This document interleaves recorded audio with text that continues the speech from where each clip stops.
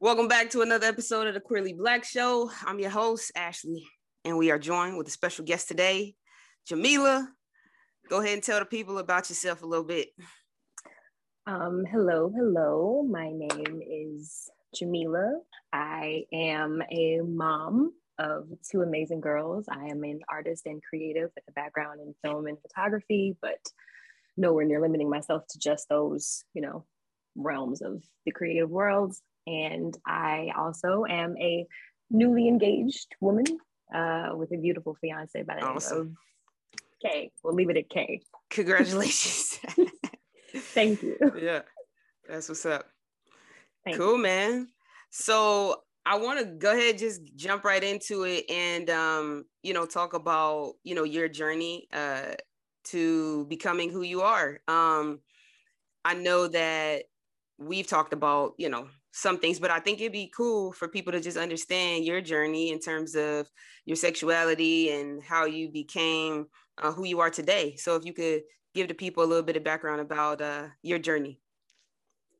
My journey, I would say I probably had awarenesses before I understood, like awarenesses to the fact that my sexuality was what it is before I understood or had maybe language that I was comfortable using with regards to my sexuality. I think I probably got my first inkling about liking girls when I was a kid.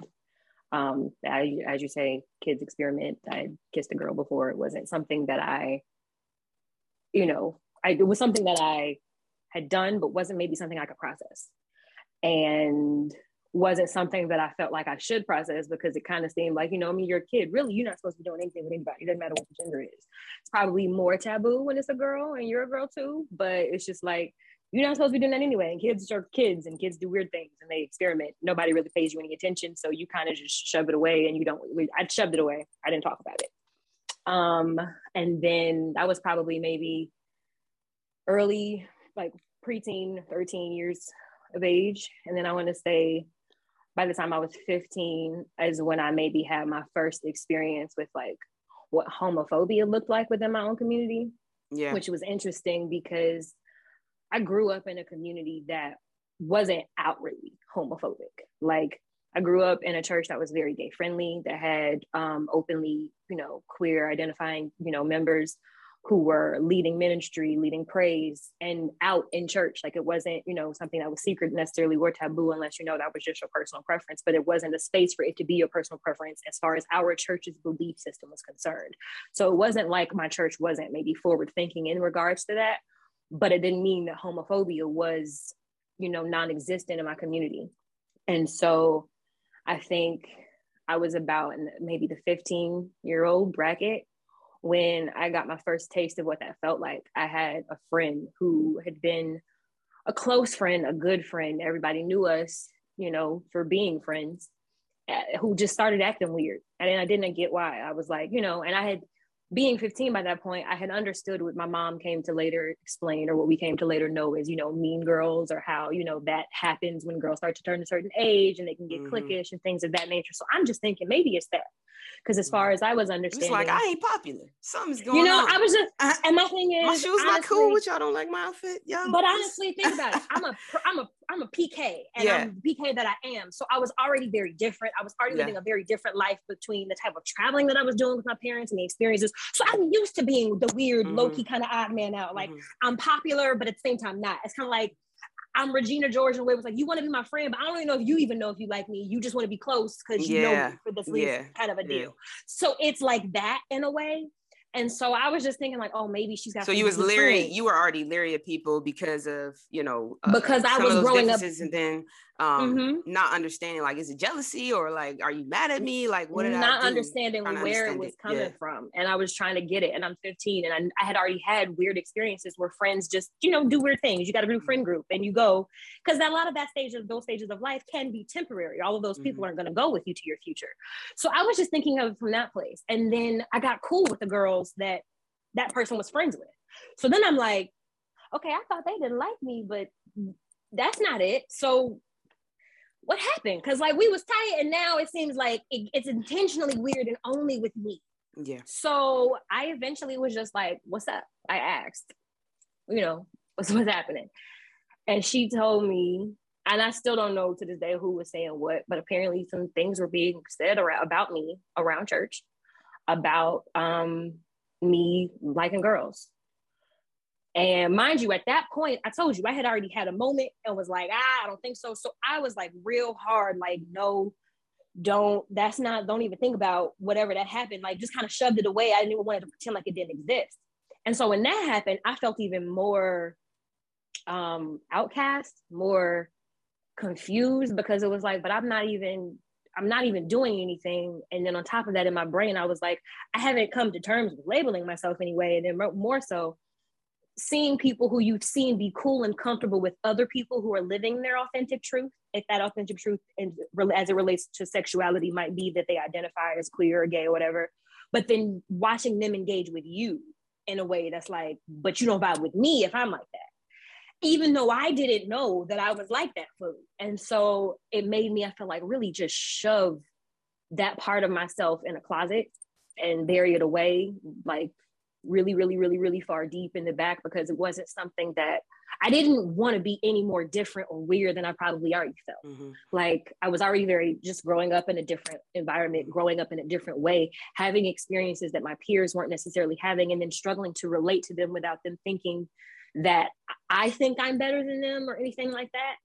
So then having people now also feel like, and now we got one more thing because we think that we know that you're this. And I didn't even know that I was that. You know what I mean? Like, I couldn't. Because at that point, you'd, as a kid, already identified, like, I might like girls. Then you say, okay, but we're gonna just not deal with that. So you proceed with your life as, for lack of a better term, a straight woman, right? And then it comes up again. Or straight passing anyway. It's straight passing. I like that, straight passing. That's awesome. So then it comes up again because of a conversation or rumors that are happening at the church, but you weren't even identifying with that at that point. You're like, I'm moving forward. I'm straight passing. We're going. And then somebody else identifies the fact that you like girls. And you're like, well, I was moving forward. I'm not on that. And then it made you bury it further because you're like, oh, maybe it's still too high on the surface. Maybe I'm still like gazing too long. I'm still like, you know what I mean? Like, what am I doing here that's like making people, the straight passing is not passing. I'm failing at this point. So like, what's happening? And then it goes further, which I think is interesting because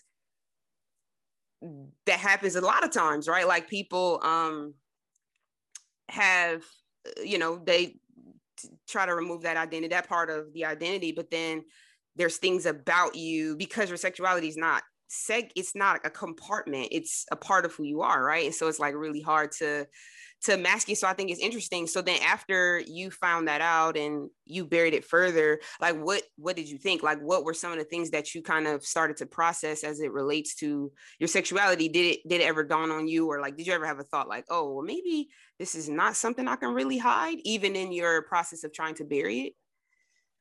I probably so one of my first clues to that, well, there were a couple. One of my first clues to that, honestly, is my niece. My niece, I won't say her name, but she knows who she is. For as long as I can remember, has been telling me since we were kids, baby, you're gay. Now my niece and I are the same age. Let me give some context. She's my niece, but my niece and I are the exact same age. I remember her. Yes, we are exactly 6 months apart to the day. She's February, I'm August, and we're like sisters more than we are like aunt and niece. So we've always had a very tight, very close, very I can be real with you relationship.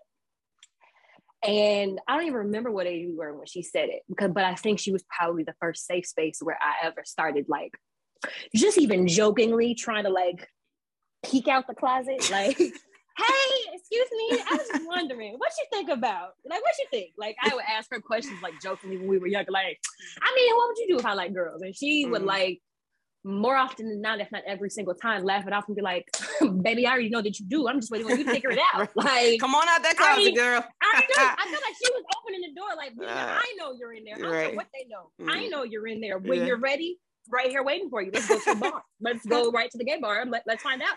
Let's see something. So she had already like said that to me, and like it was something that was without judgment, and also wasn't something that I took serious. Like we laughed. I knew to some degree though she wasn't like fully joking, but also it wasn't something that either one of us pressed. I could tell she was really like, no, look, you go in your own time. Even down to like when I really finally did come out and tell her, and she was just like, baby, I've been telling you, so welcome, hello, I've been waiting on you. What's up? We going to go get some girls? Like, what's up? Like, so it was because I was nervous even when I finally like realized it, and it was about to like start telling people. But that was one of my first inklings. I probably got my second inkling into another person doing something like that. It was a close friend of mine from high school. About 2 years or so after my former friend was kind of like, I don't want to rock with you like that because it's going around that you're gay, and I don't really want to know one way or the other. I'm just not gonna rock with you. So after that, I had a friend, real close friend from high school, and low-key she would get bullied because she was gay, and I hated it. Like it. I've always just, I don't like when people treat people like underdogs. Like I don't like when people, that's just, I think probably genetically encoded into me, you know, when you think about whose child I am. So that's just a part of my essence. And so it would bother me when people would like treat her less than. It's because my thing is to be, you know, openly out. Like she, you know, before her, I think she evolved even further into her identity. She was very clearly and openly out in a time frame where there were not that many of my classmates who were. Although now that I think about it, probably should have got a clue because I was friends with, I think, everybody in my class that was gay, whether that was a boy or a girl. So that probably should have let me know something. Now that I reflect on it, like you were tight with all of them.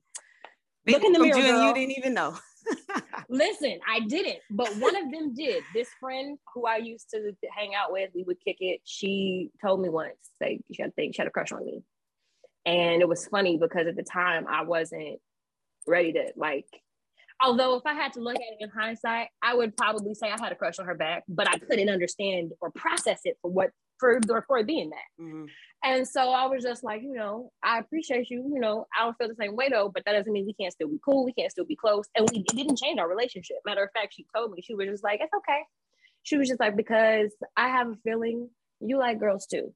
You just don't know it about yourself, and you're not going to realize it probably until you're in college. And man, was she right, because that's literally what happened. It was like, I got to college and I was like, what's happening? Because I don't have language for this, but it's giving everything I've ever seen in a movie, but like when a girl feels that way about a guy, but it's me and it's other girls. Help, I have questions. Like, what do I do with this? Hi, my name is Jamila. And I like girls. It's giving very much so like, it's giving like, I'm like, especially when you like talking to other people and you're like, oh, you don't do that too. You might need to go back to the drawing board. That's never happened to you. Okay. You might want to go do some deep sea diving and explore yourself, girl. Cause I was like, I didn't have, like I said, I didn't have a way to process it for real at first. And it took some time because it was like, I had people who I felt like were open and welcoming and accepting of gay people, queer people, but it's one thing to watch somebody from the very outside looking in, accepting other people when it's not close. It's another thing to put yourself in a vulnerable space to basically, because a lot of people have decided to reclaim the terminology, and instead of calling it coming out, we're no longer coming out. We're letting you in. We're letting you into our world. We're opening it up for you to let you have that information, because otherwise, for some of us, if we don't give you that information, you're just going to automatically assume that we're straight passing. And that's okay. But because we're proud, because we're comfortable, because we want to live authentically, and some of us want to live out loud, and maybe even more out loud than others, we're letting people in more. And I, struggled with what that looked like and felt like for me in my initial stages, because it was like I would hear friend groups say things that were accepting of people who, you know, were queer or seemingly so, but nobody in my friend group was really like me.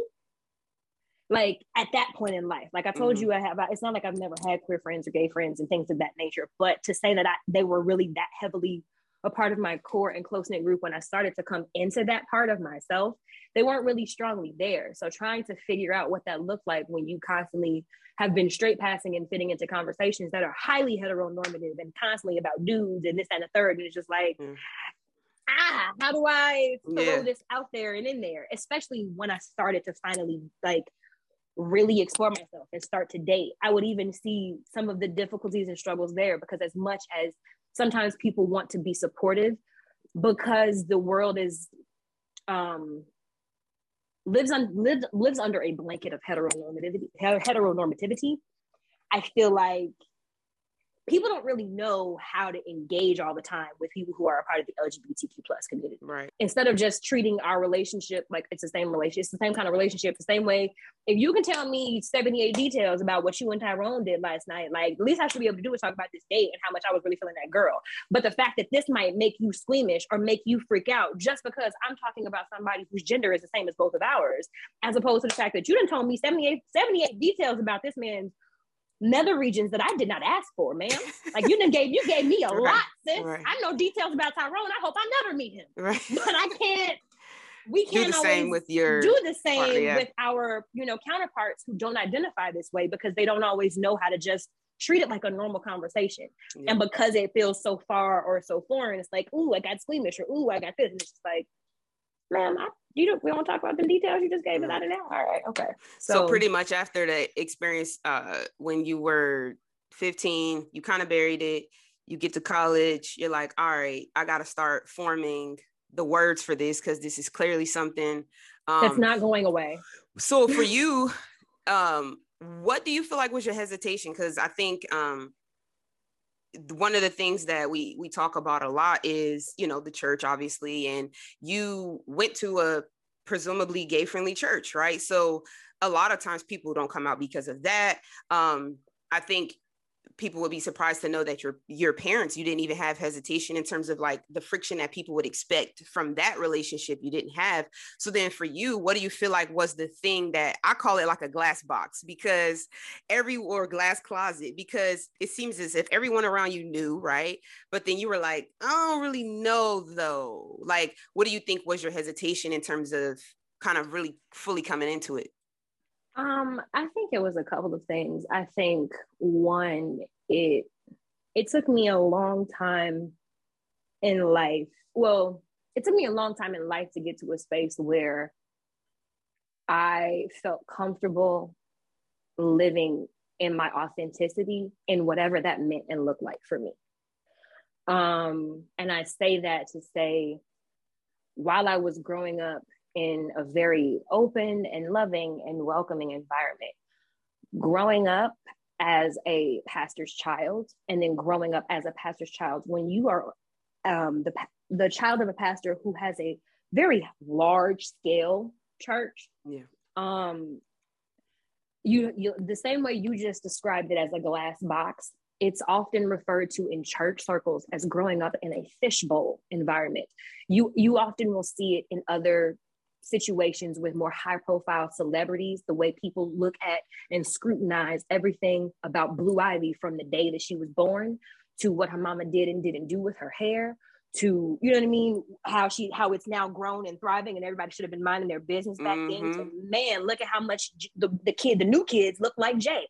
They stole Blue's whole, like, people are thirsty and thriving and waiting for those details. Let's just put a pin in that. You're scrutinizing a child, a child who's fresh into the world, a child who's learning the world, a child who's got to learn and process and grow into who they are and figure out what that means, independent of all of the things society is going to tell it, that it will probably have to forget to get to who they truly are.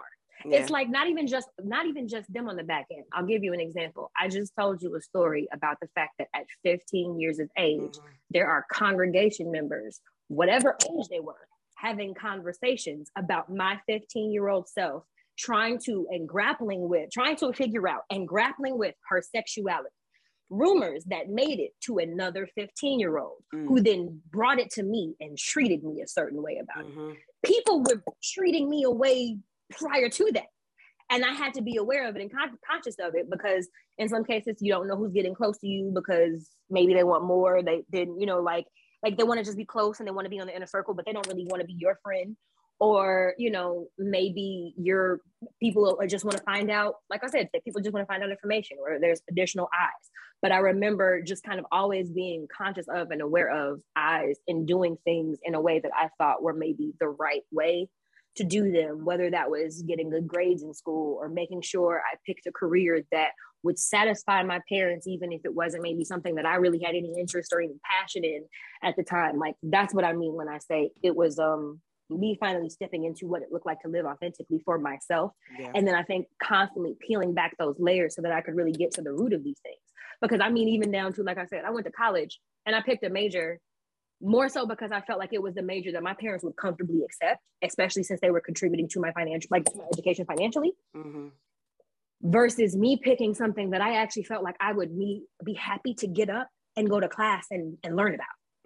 And it took me getting to my senior year being very, very, very depressed, and then having a friend get murdered. Like, I had a car accident that totaled my car, and a friend was murdered all within a week of each other. And he got murdered down the street from where my car was totaled. Like, all of those things happened at one time. And that started, I think, opening my eyes just to as a constant reminder of how short life is. Like, I was reminded first, like, you could have lost your life. They told me that my car totaling the way that it did with both air flags deploying basically took a small explosion almost for that much impact to happen. Then I was like, and now you just lost a friend. So having things that were kind of like a catalyst to push me forward into just being reminded, like, you have to live life for you, because at the end of the day, you being miserable does not make it. Even if everyone else is happy, you have to live your life, and you're the only one living it. So those things were like I was slowly peeling away and coming into being more authentically myself. And in doing that, I realized it's on every possible level and every facet, whether that means I grow my hair out in locks and I cut it off one day and I grow out a new set of hair, whether that means I'm choosing to love who I want to love, and the person that I want to love, or the people that I want to love more than anything, are women, whether that means that I am choosing to pursue creative pursuits and industries that are unconventional and that nobody really around me has ever experienced anyone doing before, but I know that I'm good at it and I'm finding ways and figuring out how to do it. Like, I think it was just a constant peeling away of the layers of really being reminded that you have to live this life for you. Yeah. And a lot of times the ways that we are raised, the ways that we are trained are not centered on self. And notice that I say centered on self as opposed to self-centered, because those are two different things. Yep. Centering yourself and finding a way, like, we don't often put forth practices in our society that teach people like the importance of how to take care of themselves and the necessity of doing so, no matter what role in life you ever take on, no matter what job you ever have, no matter what you're ever doing. You're a wife and a mom, that's wonderful. You still need to be taking care of yourself. You're a single woman by yourself, that's great. You got a career that you love, that's cool. Do you make sure that you're taking intentional time, though, to spend with and for yourself and your comfort in your solitude? So you got comfort in your solitude? Like, finding that's a new conversation that's happening, because I think people are learning that the narrative, you know, for so long, like, of woman being the caretaker of the family, like the creator of a home, but like the part of taking care of yourself and making sure you're strong enough to actually take care of your family is kind of disappearing. Like, it was something that now has recently kind of rose, and women are taking more ownership of, like, that understanding, like, I have to take this hour for myself. I have to, you know, take this 30-minute walk for myself so that I can recharge myself for my family, like, to continue to put the battery in my own back. But I think what people so often miss is that the mental health aspect of this. So all the things you're talking about, right, with being fulfilled in your own career, going to college for what you want to do, right?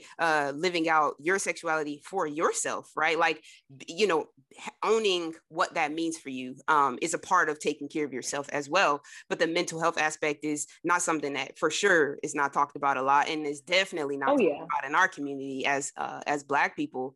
So I want to talk about, I know that initially there were points in your journey when you started to come out or let people in, where you identified as bisexual and now identifying as demisexual. And I think that's interesting. And I want, if you can, describe demisexuality and help unpack what that means, because it's interesting, to be to understand that for you, it takes an emotional connection to be sexually attracted to someone, and why that's different than bisexuality. Because demisexual, from my understanding, and I want you to elaborate, it doesn't necessarily have a gender assigned to who you like. It's about the connection. But then how's that different from bisexuality? So bisexuality, it typically, in the blanket term of understanding, is an explanation of a person who is attracted to both genders, whether that is a man attracted to men and women, or a woman attracted to men and women.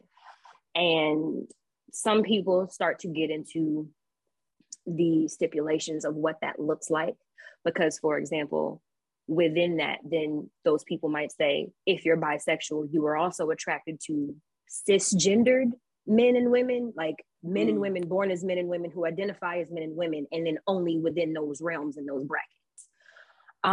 Sometimes you might be bisexual and, be open to the scope of the different kinds of terminology that exists for different kinds of, lesbians and other queer people.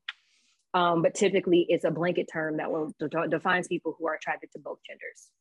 Whether you want to get into the specifications, I never specified in terms of like, you have to identify as like cisgendered, because I felt like I knew women who were comfortable and powerful and confident in their womanhood, but who also had masculine traits, and thus I feel like embraced a level of duality. So I don't know if I really would call them fully cisgendered, as much as they may be more queer identifying. It gets tricky, but the point that the blanket, the basic way to understand it is somebody who is attracted to both genders, men and women. And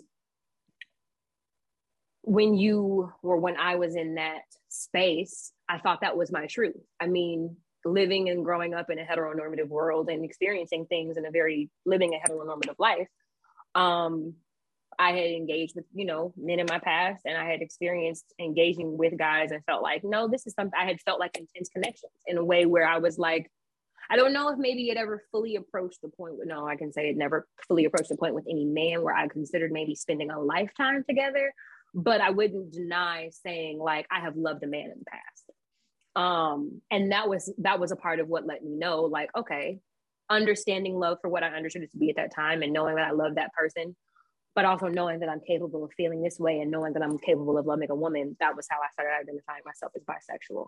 I got to the point of demisexuality and really understanding that with myself when I was in a bad relationship.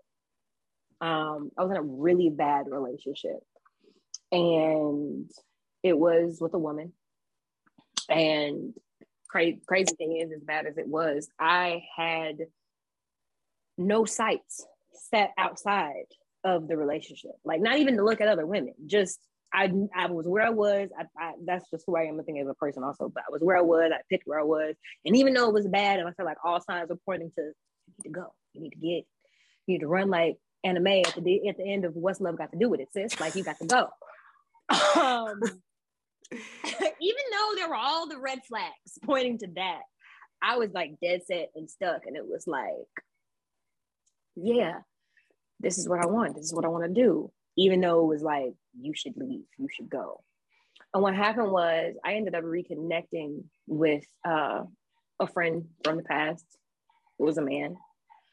And when I reconnected with that person, it started off honestly and as nothing. Like, I was in this situation. Started off as good friends. No, but what's funny is it's something like that. I mean, like, it wasn't like there was no understanding or awareness that we had ever had chemistry, the guy and I, but it was more so a very clear, like, for me at least, when we started communicating, I wasn't on nothing. I ain't looking for nothing. Like, I'm miserable, but I didn't pick my misery and I'm in it. And I'm gonna be happy with it, okay? Like, that was where I was. Right. I wasn't thinking about anything else. And when we became friends, it was like, okay, da da da da. I said that as just a general blanket of, it was, when we were just talking, it wasn't anything. And what I started to recognize was, because I had, you know how they say, emotionally or mentally, you might, as a woman might leave you long before she physically walks out the door. And so what I was starting to recognize was happening for me is my relationship was over. It had dissipated. And I was like, this is done. You ain't even faithful over here anyway. So I don't even know why I'm still holding on. I digress. So at this point, you're still pretty much in a relationship with the girl, but you start connecting again with a male friend. We weren't even doing anything. And then, I hate to say it, but one of the nails were final nails on the coffin of the crazy coffin, because there was a lot of crazy stuff from that relationship, but that's another book for another day. You ever have a topic about crazy relationships, I can be on that panel. Got it. But I was gonna say, it was like, I think our relationship ended. I found out she was cheating, which I had kind of already known, but like I had confirmed, like, oh, you bold. All right, bet. So things were ending, and it was like I was like, I'm done. This is over. And I remember there still being like an interest on his side, and I was just like, I'm gonna be all the way honest. I'm not trying to do something like serious, because I just came out of something serious, and if there were to ever be a shot, I know I would need to make sure I was on the up and up mentally and emotionally wise before we did anything, because I wouldn't want to take this to a serious level as far as a relationship, and then, you know what I mean, it wasn't built to sustain, because it was really more of a trauma bond than anything else. Mm-hmm. But what I did recognize was I felt comfort, and I did feel safety in that engagement, which was something that made me open to engaging and connecting with him. And I realized that safety that was provided within that situation, that wasn't being provided where I was currently seeking and craving it from a woman. Even though I had no desires outside of my relationship, no desires for other men, no desires for other women, I was finding that I was feeling those things maybe just before I ended up breaking up. And then after I was broken up, I was realizing, like, in that moment in case, I was feeling things emotionally because of the connection that I had. Like, this was a person that had been my friend. Like, we had talked through like rough moments. Like, I might be having a bad day. I maybe didn't even tell you I was having a bad day, but you just kind of called with some good energy and some good vibes and to cheer me up, kind of a thing. So seeing how that was unfolding, it started to make me open my eyes and realize, like, you're not attracted to any other men right now. And honestly, if y'all hadn't, like, if there was no emotional connection, I can't say that, like, I would really want to engage with him beyond, you know what I mean? Like, beyond just regular chit chat kind of a conversation.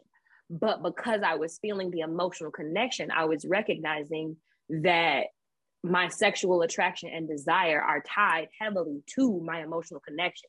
And I realized, because part of how I realized even before I had gotten to that part was when my bad relationship was ending. As my bad relationship was ending, you know how I talked about a woman will leave you mentally and emotionally before she leaves you physically. I was recognizing that because of the nature of how bad things were and how bad things had gotten, my emotional connection to her was dissipating rapidly. And because that emotional connection was dissipating rapidly, even though I still visually found her, like, I can acknowledge and own, you're a pretty person. But physically right now, I feel nothing. I'm not attracted. If you were walking down the street in the baddest outfit, I wouldn't give it a second look. Like, that was when I started to realize, like, a lot of how I was, and I also hate to admit it, but I will say, like, it came up in its own ways in the relationship, because before she was realizing just how over and done I was, and also before I found out everything I found out that made me end up being like, all right, this is over for real. She would try to initiate things. You know what I mean? Like, she would try to initiate sexual activities with me. Yeah. And I wasn't. She was trying to smash, and you was like, nah, no, tonight, for real. Nah, it was like after I realized, like, our emotional connection had, like, you have been destroying it for months. You have been destroying it for months. After that, I realized I was like, I don't feel the same way that I feel or that I felt starting this out. And I was looking at her, able to look at it and acknowledge like, man, I can still own it and think like you're an attractive person, but emotionally, because we're so off, I feel nothing for you physically. Like I can't even fake the funk. Like, you know what I mean? Just get myself there for the purpose of getting there. And so that was when I started to realize like a lot of my sexual energy is tied into how a person makes me feel emotionally, because if I don't feel safe, then I don't feel like I'm going to get to that space to even be able to be physically attracted to you in that way. And you felt that you felt that from your male friend that you started to connect with. Well, not even just that. Like I'm saying, it made me, I evaluated my relationship with her, and I saw how once she had severed our emotional connection, my sexual desire dissipated. Yeah. And I realized that I had no sexual desire whatsoever on this other side. Yeah. But he built the emotional connection enough, and it was on point enough that I was like, damn it, I might have, excuse the language, but I might have some sexual energy here now. What's happening? And that was how I started to recognize and realize, like, I can't say that it's only about gender for me as much as it's about the emotional connection that I feel and that I'm able to establish. If I had to, I would probably define myself as a demisexual with a preference for women. But I know at my core, that for me, if we're not bonding emotionally, if I don't feel like we're connecting on that intimate level for the deeper things, not just like the sexually intimate things, I'm not gonna feel nothing. It's gonna just be like, well, this is nice, or you're nice to look at, but I don't feel like I wanna go, anywhere. So. Got it. That makes sense. So the emotional connection is almost as important in demisexuality as the gender is in other parts of the queer world. So like where people might put more weight on the gender in other situations, the emotional connection is where most of the weight is. Most of the weight is. Yeah. That's exactly the case, because I was going to say, the reality is, when I identified as bisexual, I could walk down the street in either direction and look, and I'd be like, I would smash, I would pass, smash. And this is gender free, like just free reign, doesn't matter, everyone. But where I am now, and this is funny because it's a game that I played with myself when I was in the midst of discovering it. I really had to look around and that's how I said a demisexuality with a preference for women, because I looked around and I was like, I can find a man attractive. I can definitely say that off the top. However, if that's where it stops, like at a surface level, and if we never have any further or deeper level of engagement or conversation or communication to potentially establish an emotional connection, I can't really say that I'm gonna be into it beyond like, you the homie, let's dap it up, let's have some conversations. Why? Because I've always been that girl. I had male friends for as long as I can remember. But then it's like when I was taking the same inventory of women, and I was realizing, I was just like, I'm not going to date with you. I'm not going to date with you. Like, and I was taking those inventories. However, even though I could hear very clearly the might in my openness, I could feel within myself like, yeah, but I need to make sure you don't annoy me first, and that we can click like that before I can go, because it's going to be a waste of both of our time. Yeah. Like I had to go through those processes. But yes, I would definitely say that in demisexuality, the emotional connection is where it's everything. Yeah. Like being able to have that, to feel that, and to hold that for me is what makes everything else thrive. If you have me, if I feel like I'm safe, especially after some of the things that I've been through in my life, I've been through some things in my life. If I feel safe in your energy, not only just as it exists, but safe enough to be vulnerable, safe enough to be my authentic self, especially coming from a place and environment in my life where I couldn't always be that, whether it was because the environment is not safe to, even though your parents would honor and love and respect and cherish, you might not want to do that out here because the world is cold, baby, and these people don't really love you. Or like, I can do that in these spaces where it's like, that connection was established and it was solid. Yeah. It was genuine, and that honestly will build everything for me from there. So yeah. Got you. So now you're newly engaged. Yes, congratulations. It's amazing. to a woman. You. Yes, I am. And we kind of skipped over, but you have two lovely twins. My 18. You have a set of twins, I should say. Yes. From a previous situation. And so now newly engaged, for you, what does it look like when you're, dating with your children, and then now being engaged? What were some of the conversations in the path that you had to get to feel safe enough to have another person in, close to your children? Yeah. So when I decided I was going to open myself up to see if the dating world had anything to offer me, I told myself, knowing that I was going in as a new type of a package deal, I was like, we don't have room for, so before I even met my partner, some people you can call it prayer, you can call it manifestation, whatever you want to call it. That's what I did. That's Sierra prayer. No, except Sierra's prayer was for Sierra, and my prayer was for me. And I was gonna say, see, the problem that I want to tell people, but I'm trying to mind my business, is y'all need to stop praying Sierra's prayer and start praying, your name ain't Sierra, sis. Your name is insert here. And whatever that name is, you should be praying it for you, because maybe you don't need what Sierra needed. Maybe you need something else. I digress. My point is, no, because seriously, I came out of my situation and I was like, okay, you have some evaluating to do. And so one of the things that I decided I was going to do, I just started looking back at myself in past relationships, looking back at myself in moments and spaces where I did feel safe, and take an inventory of what made you feel safe. Why did you pick this? Okay, great. Now, how can we improve upon that? What do we need better next time? Like, if we're going to be looking for the future, because when I say I prayed my prayer, I know that this line was not in Sierra's prayer. In my prayer, I said, all right, now look, you know your child, okay? I'm hard-headed, okay? And I'm over it. So if you want me to be with anybody, it needs to be clear. I'm going to need you to smack me in the face a little bit, okay? Mm-hmm. Like, I don't need there to be question marks. I don't need to be wondering, is this no. I need you to come and just straight muff me and let me know this is what it is.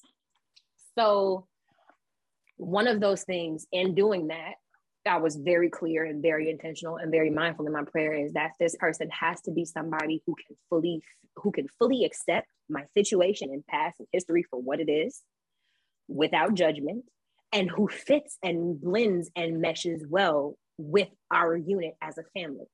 Because if you do not mesh well, if you just mesh with me, but you don't mesh with the kids, didn't want one of those relationships, because I feel like I have seen a number of times, whether you want to talk about personal people that I know or life experiences that I've seen, or shows where there's a significant other that gets introduced into a family picture, and then that somehow takes precedent over the children that were pre-existing and that are still growing, developing, and also have, minds that are aware and can speak to what they're really feeling, because people don't always like to consider how their kids think and feel about stuff. So I remember thinking, I'm like, whatever this situation is, if it's going to be another one, they have to be fully understanding and fully accept what this is for what it is, so that our family model can grow and thrive in that way. And I think I also had, a clarity about how I needed them to present, because I think what I realized, or what you learn in general in life, you can listen to what a person says until they're blue in the face, and pay attention to what they're doing. Mm-hmm. Because, people will sell you all types of cute dreams and say they want to do this, or say they want to be that, or whatever. But when it comes time to actually show up, where are you, or what does it look like? And so that's what I did in my approach with her.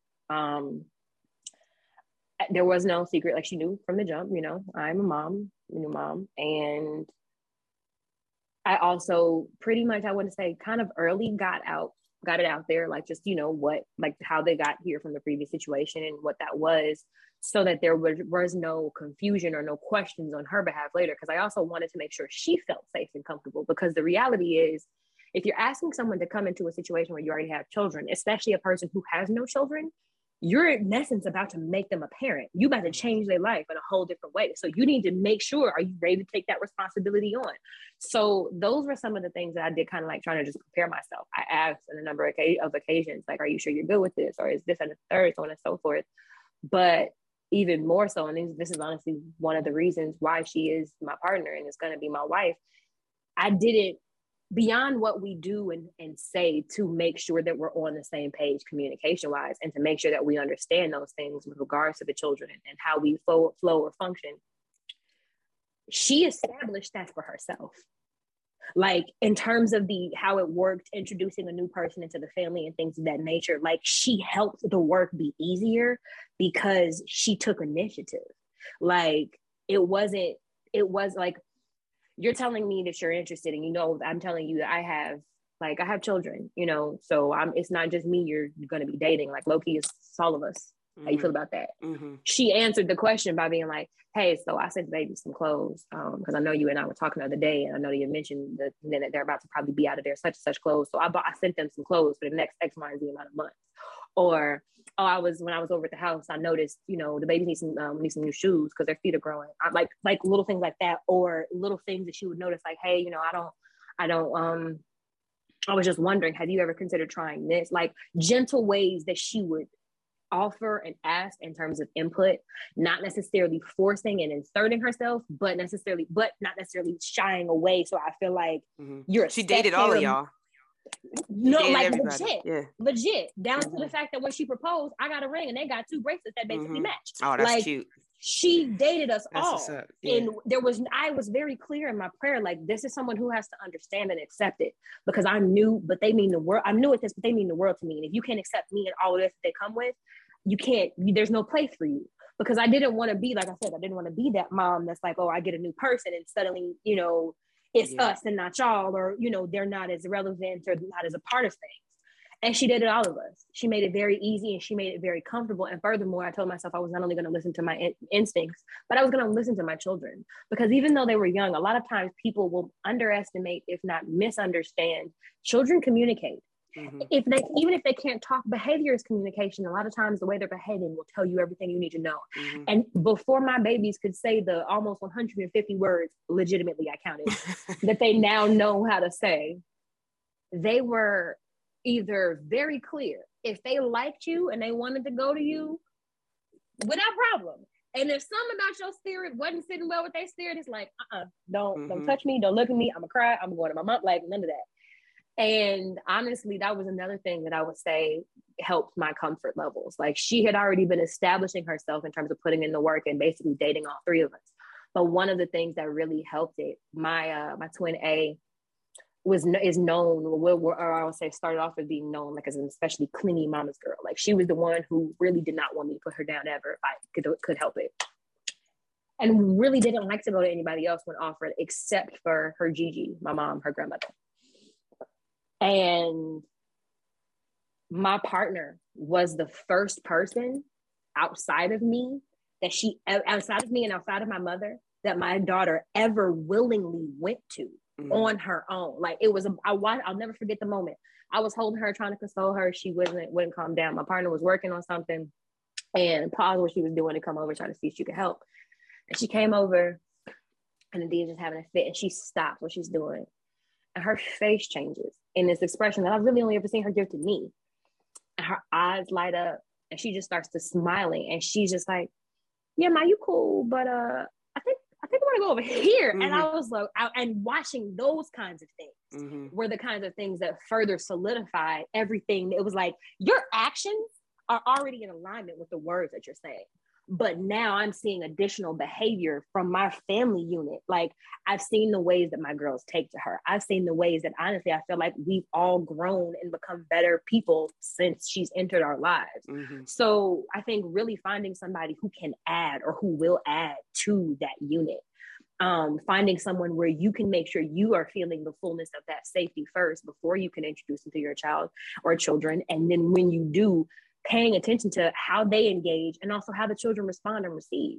Because kids will tell you a lot sometimes, even if they're lying in your face and being like, it's okay. No, it's not, mommy. Help me. Right. I want to get out. I don't like it. Like, blink twice if you feel safe. Blink once if you don't. I don't right. feel safe. Like, right. They will let you know. It's so true. Kids definitely communicate, even if it's not through like their language. They definitely communicate. So then the flip side of that is, were there ever moments where she engaged with you in a way that was like, okay, so because you came out of a situation with a man, and then now, you know, in a situation with a woman, what were those conversations about? Like the comfort of you feeling solid in the fact that you want to be with a woman right now, and that, you know, that whole, you know, part of coming from a man, and then now I'm with a woman, and so are we gonna be with a man next again? Like what are we doing? Like what was those conversations that you might have had to have? So honestly, I will not lie. I will admit and say I'm somewhere between one, very blessed, and two, like I said, y'all need to stop focusing on praying Sierra's prayer and tailor your prayers to yourself, because Sierra's problems ain't your problems. Mm-hmm. And the reason that I said that is because I knew I was coming from a complicated situation. I knew I was coming from a complicated situation as a woman who liked women, who had been with a man, and knew that that might make women who love other women uncomfortable and confused. I was already prepared for that. I was prepared for that because before I had even met the man, I remember that was like a question in my past relationship. And it was funny because I was just like, I spend every day with you. Where am I going? Mm-hmm. But I digress. So I remembered having a fear, almost like getting back out into the world, because I didn't want that to be something that was hanging over. Because at this point I was like, no, I'm very clear. I'm very aware. I know what it is. I have no questions, but I need to make sure that I have someone who, if they do have questions, can understand what it is that I'm going to explain. And that's what she did. Like she asked, and when she asked, when I say, because honestly, she is probably the easiest I've ever talked to in terms of just being able to be like, hey, so look, I'm about to just tell you these random facts about my life, and I'm gonna just let them come all tumbling out on the table, mm-hmm. no matter what they are. Right. And never feeling like I had to worry about it or hesitate or figure out how I was going to package and deliver it. And so I think in this safe case and situation, it was the same thing. Like in the very beginning, we had a conversation early on before she met the girls, so that she would know. Like she asked me, like, so what's up? Like what happened, or how did it play out? And I'm just told her the truth. I told her the whole truth, nothing but the truth. Like I was on the witness stand, singing for my life. And we're just like, this is what it is. This is where I'm at. But I think that it was helped in two ways. One, having somebody who could really listen to understand and receive what I had to say, but also having somebody who is secure and confident in what it is that we have and what we're doing. And the reason that I recognize the importance of that is because you could be on the up and up all day long and be telling a person, I'm on the up and up all day long, only to find out that doesn't matter, or that person that you were talking to, maybe they weren't on the up and up. Mm-hmm. But you really just have to be in it. Like, because the other reality is just all relationships are going to come with some form of letting go and some form of needing to trust. If you're with somebody you can't trust, you need to ask yourself why you're with them. Mm-hmm. And then when it comes to trusting them, realizing like, okay, if I'm going to be with you, that means I'm trusting that you're going to have my best interest at heart, and we're going to try to find ways to constantly work together and build and grow. And I think what happened with us is when she asked, or when she wanted to know, I wanted her to know truthfully and honestly, this is my past, this is what it is, this is where I am, and this is how I currently identify, even down to saying like, I would probably admit and say I have more of a preference for women, but probably say I'd have to identify myself as demisexual. Laid all of that out for her. And she accepted it probably as easily as my parents did, like in terms of accepting my sexuality. Like she is somebody who I would say is very confident and secure in herself. And as an individual who is confident and secure in herself, is able to receive what I have to say and then take my actions at face value instead of like worrying about it or reading into it. Because what I've also learned is you are who you are. So if I was lying about it, or if I wasn't on the up and up, that's going to come out. That would have been revealed in time. But her trusting me to what I said, and then watching how I showed up every day in our relationship and vice versa, is what helps continue to just build that connection. And I think that is why I said it's important, because I have been in relationships where I was getting cheated on, being accused of cheating with men, or possibly looking at men and being like, but I'm lost. Right. Where they do that at? Because I wasn't doing any of that. I wasn't there. Confused. That wasn't me. I was not there. That wasn't me. I wasn't. What? Like now you done accuse me so hard, I got to look at a man. What is right. the problem? Like, if we're going to go through this, I'm about to go look at me. I might as well go look right. at one. Because where they at? Let them out. Let them out the back. So I was going to say, so I think it was having that, and also again seeing on the opposite side of being with somebody where I knew 100% where I was, and then seeing like they still weren't fully secure, even though I felt like I'm almost breaking my back trying to make sure you know where I am, and then having someone who was secure and confident at the gate and just asking like, what's up, what is it, and me being like, cool, I'm gonna throw this scroll, these are all of my points, this is everything I've been through, you can take it or leave it because it's gonna be here regardless. And she was just like, check. No, I'm good. Because I would honestly describe her as the walking definition of somebody who genuinely found out everything in my past only so she could understand how to love me better. Like, that's good. It wasn't good. it wasn't I need to know this so I can be insecure about it all day. It was just like, no, I just want to understand you better because you were who you were for 30 years before I met you. So I need to understand and try to catch up to who this person is for this established 30 years so that we can build on the next 30 kind of a So extremely mature. That's extremely mature. And that is why she's the one. Amen. Okay? So then where do you stand today with your faith and your sexuality? Growing up in what wasn't really a unwelcoming environment, but then obviously with all the pressure of society and what people will think, being in a high profile situation, quite frankly, and then your faith, and then how does that intertwine with what you have described as demisexuality and just the journey that you've been through in general? When you say where do I stand, you mean like, am I still someone who would call herself a believer? Yes. Or what do you, well, I will say this, no matter how many times that I've ever questioned or struggled with my sexuality and living authentically in my life and in my truth, I can't ever say that has been the thing. If there was ever a moment that made me question or waver in believing in God. And I say that, I think also just because I have seen too many things in this life that are truly a testament. You know that they was God. God was always like God was always there. Like I have two, spirit and I are intertwined. That's just the truth of it for me in my life. Spirit and I are intertwined. We came to this side and we're going to go to the other side that exact same way. So for me, there was never a severance in that when I struggled with how to be and live in my authentic self. If anything, I would probably say it is now more so of a grounding tool, if not the reminder that I now use to be more authentically myself. Like, no matter what you believe, I don't care if your background is Christian, I don't care if your background is Jehovah's Witness, I don't care if your background is Muslim, I don't care if you're atheist, whatever the case is. There is typically a thread of us being created by God, right? There's typically a thread of thinking within every faith that we have been created. Some people will say in God's image, right? And in doing so, if you Black, right, and you grew up in Black church, the likelihood that you probably have heard God don't make no mistakes at least once in your life is high.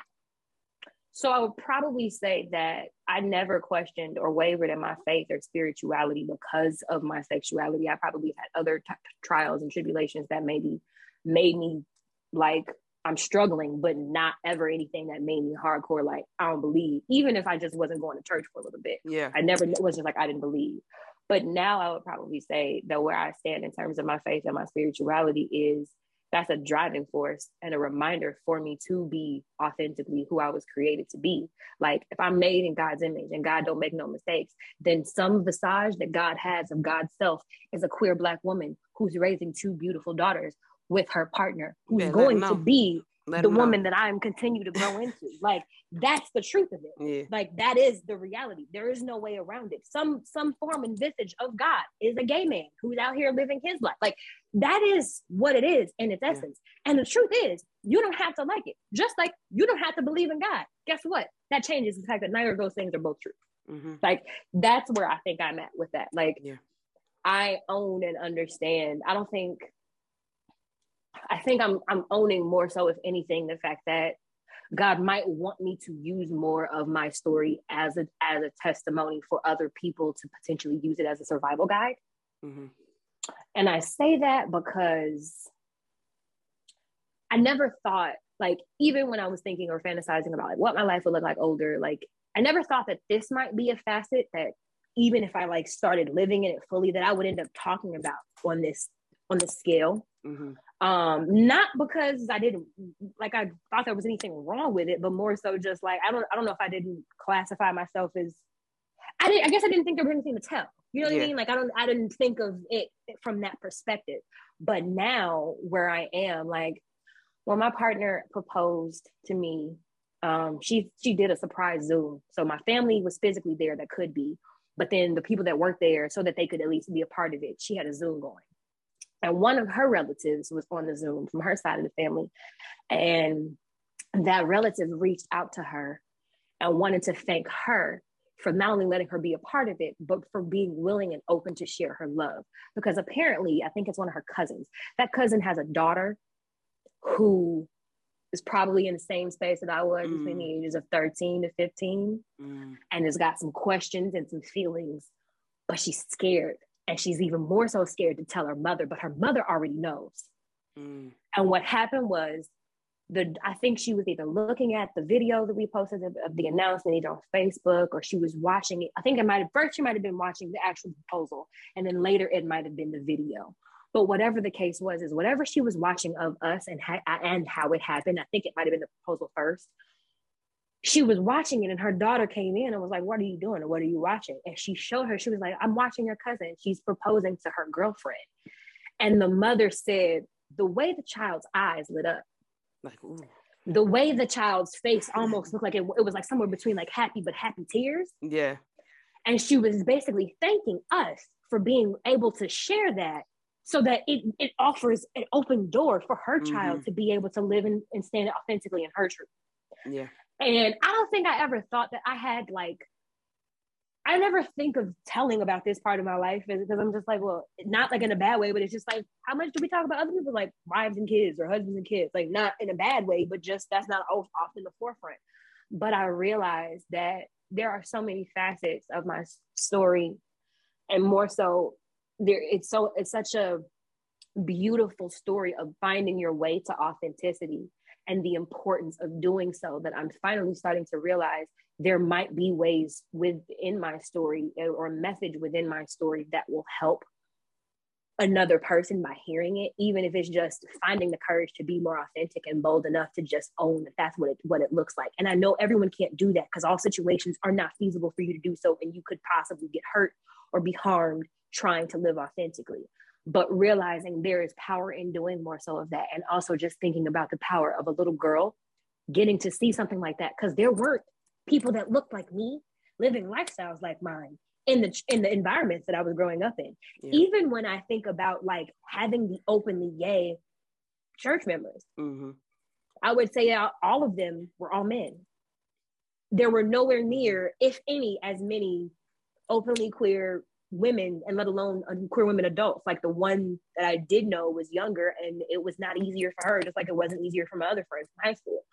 So, you know, just seeing those things, I think it's nice to know that I can be a beacon of hope and light for someone else, because I know that I didn't see people that looked like me when I was growing up, but maybe it would have helped me get to this place sooner, to know that there were other people who were living that life and they grew up and they were okay.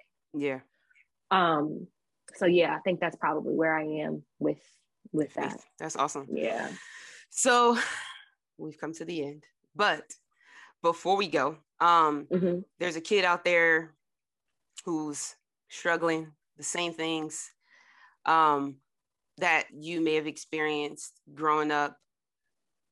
What is your advice to them? And even a grown-up, right? I mean, some people blossom a little later, may have been through a marriage or another relationship, and then they're like, okay, let me really come into myself.